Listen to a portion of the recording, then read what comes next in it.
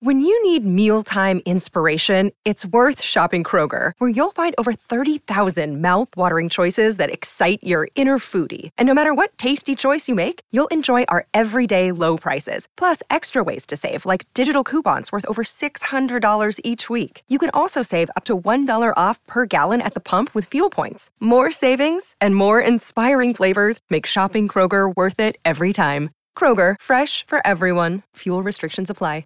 Masterclass sessions, including challenging and transformational coaching. Tonight, we take whiskey, jazz, and leadership to the United Kingdom as Rowena Wild shares insights from Cotswold, England, home of the World Whiskey Award-winning Cotswold Distillery. This is straight talk you won't hear anywhere else. I'm Galen Bingham, and this is the Whiskey, Jazz, and Leadership Podcast. Cheers.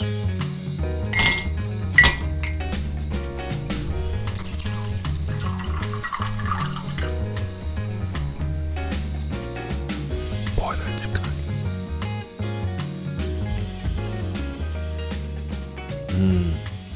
It's no surprise to my listeners or any of my friends that I can make this connection to leadership. But, when I was listening to you describe the effect of music getting on the same vibration, that really does sound like you could have been describing the attributes of an effective leader, making sure that everyone is playing on the same sheet, everyone has the same feeling, that they're not too excited when they should be calm. They're not too calm when they should be excited. It really is, for me, the great parallel to what leaders do. It's not my job necessarily to play all the instruments or to sing all the parts, but it is my job as a leader to set the tone and to direct the band and to make sure that everyone is bringing in what they have in order to help us produce what we're trying to produce. And I think there's also an energy that we need to remember as well.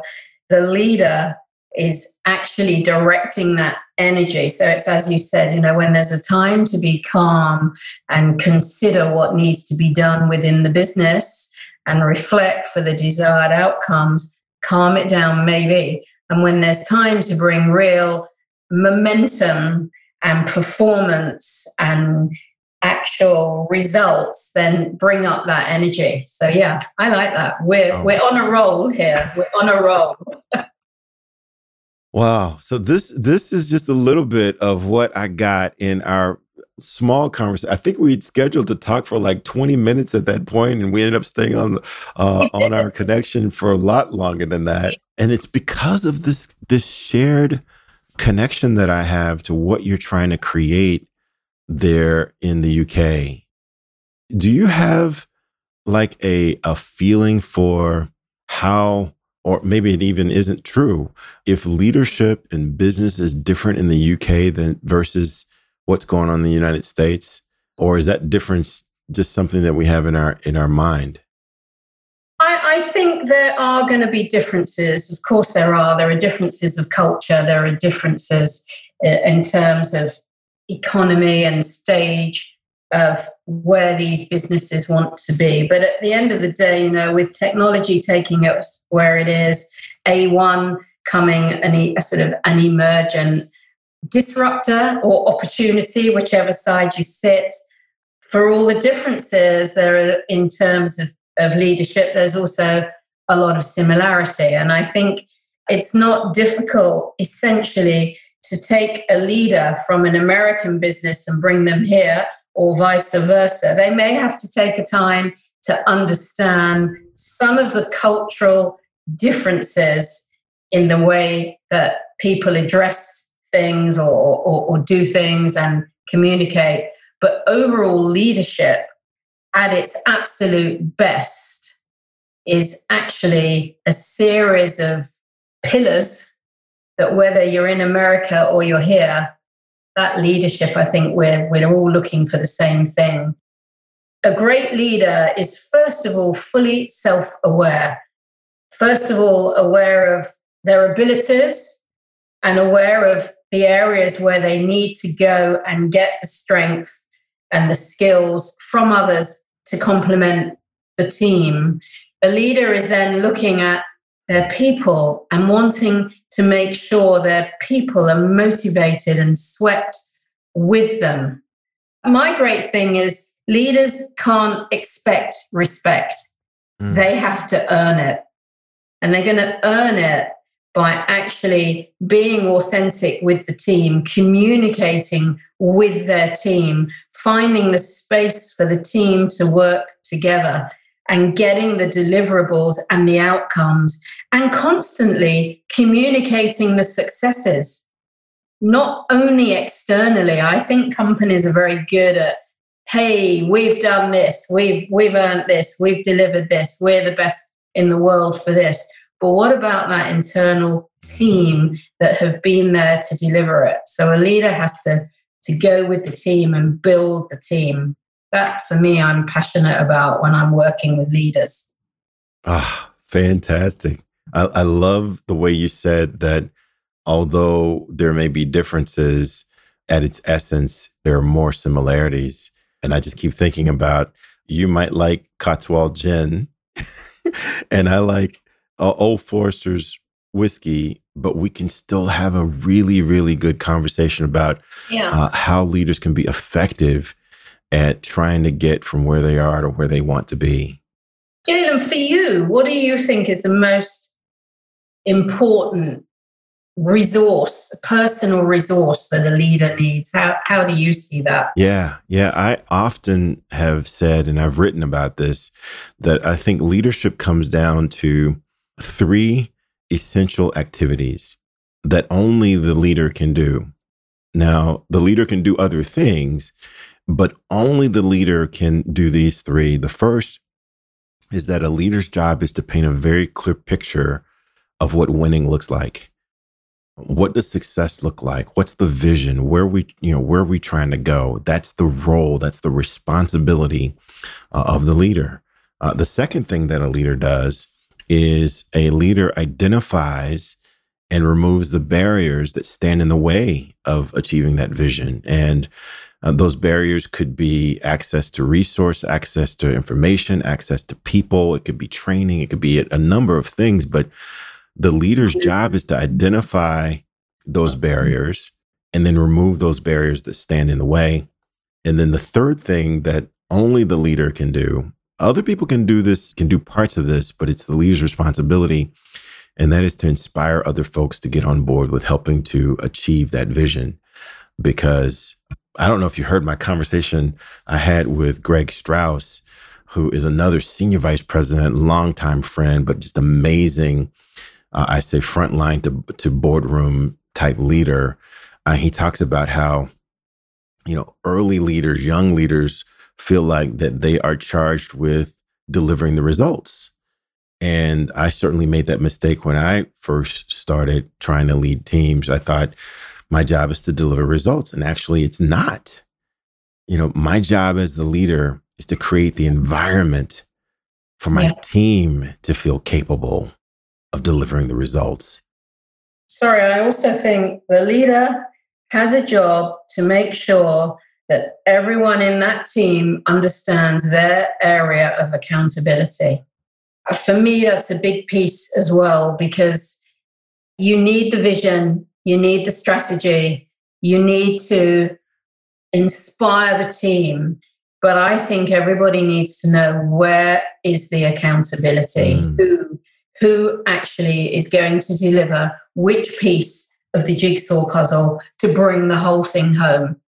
Yeah. I mean, that's trust, right? How can I trust you if I don't have faith in your ability and your willingness to deliver what we need for you to do? I'm always going to be looking over my shoulder at not only my accountabilities, but yours if I don't have that trust.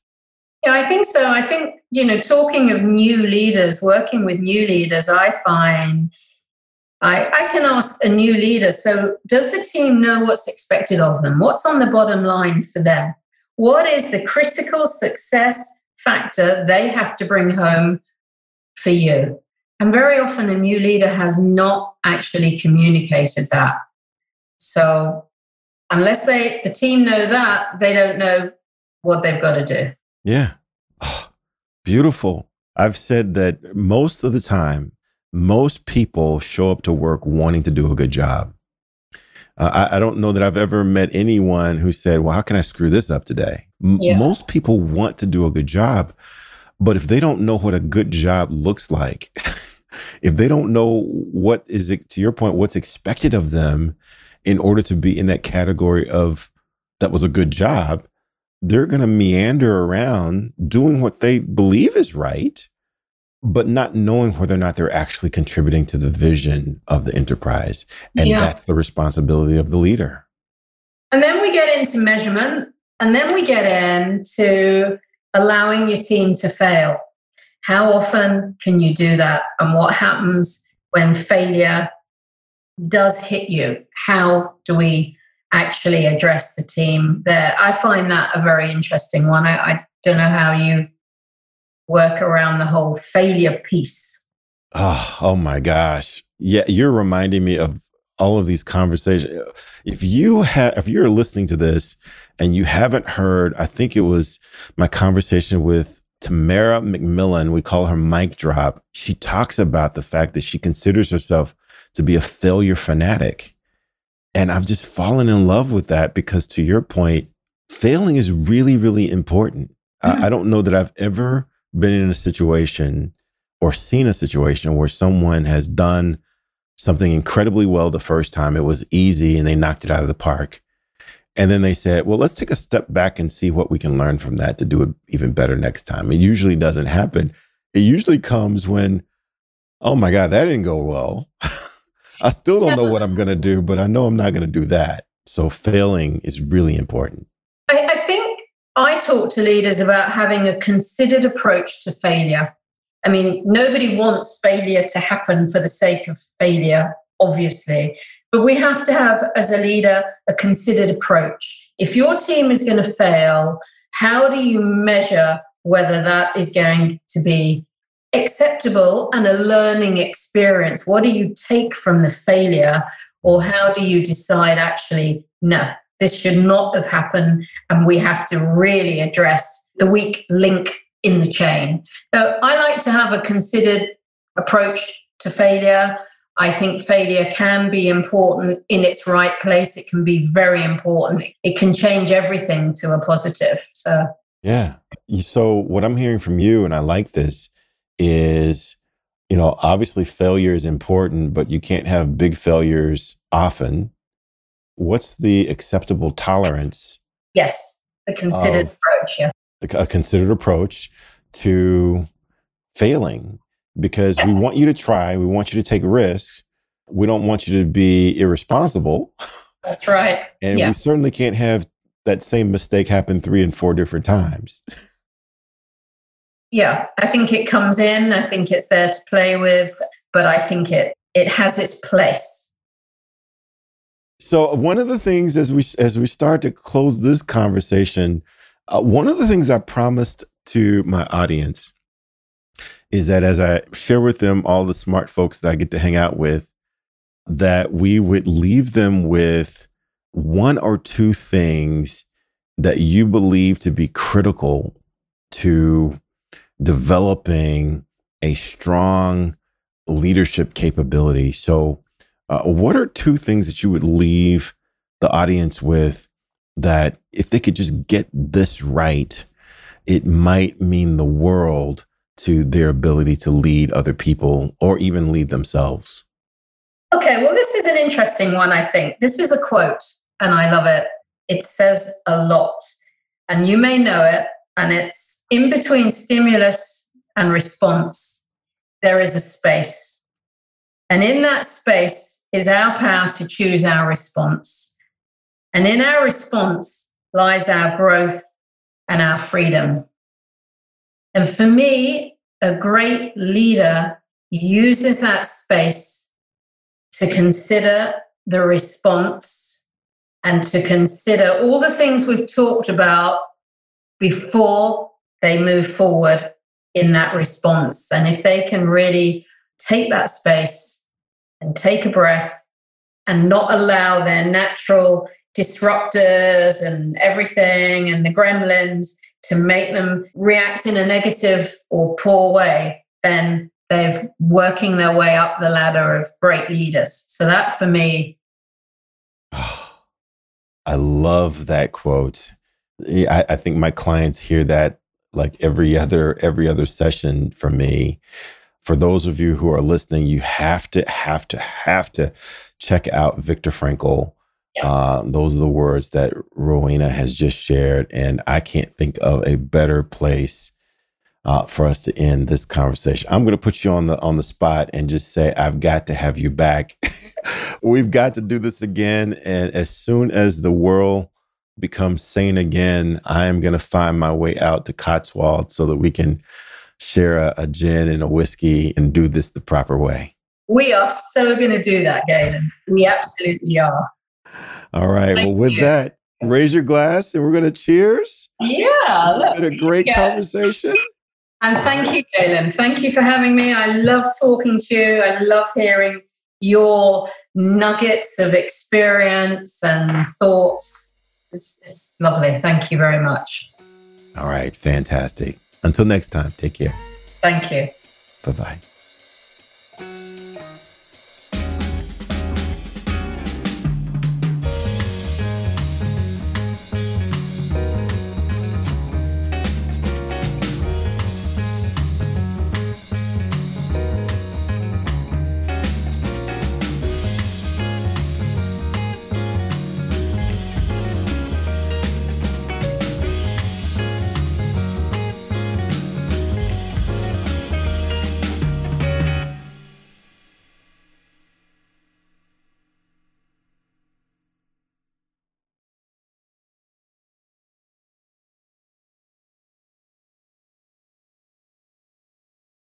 This podcast is a part of the C-Suite Radio Network.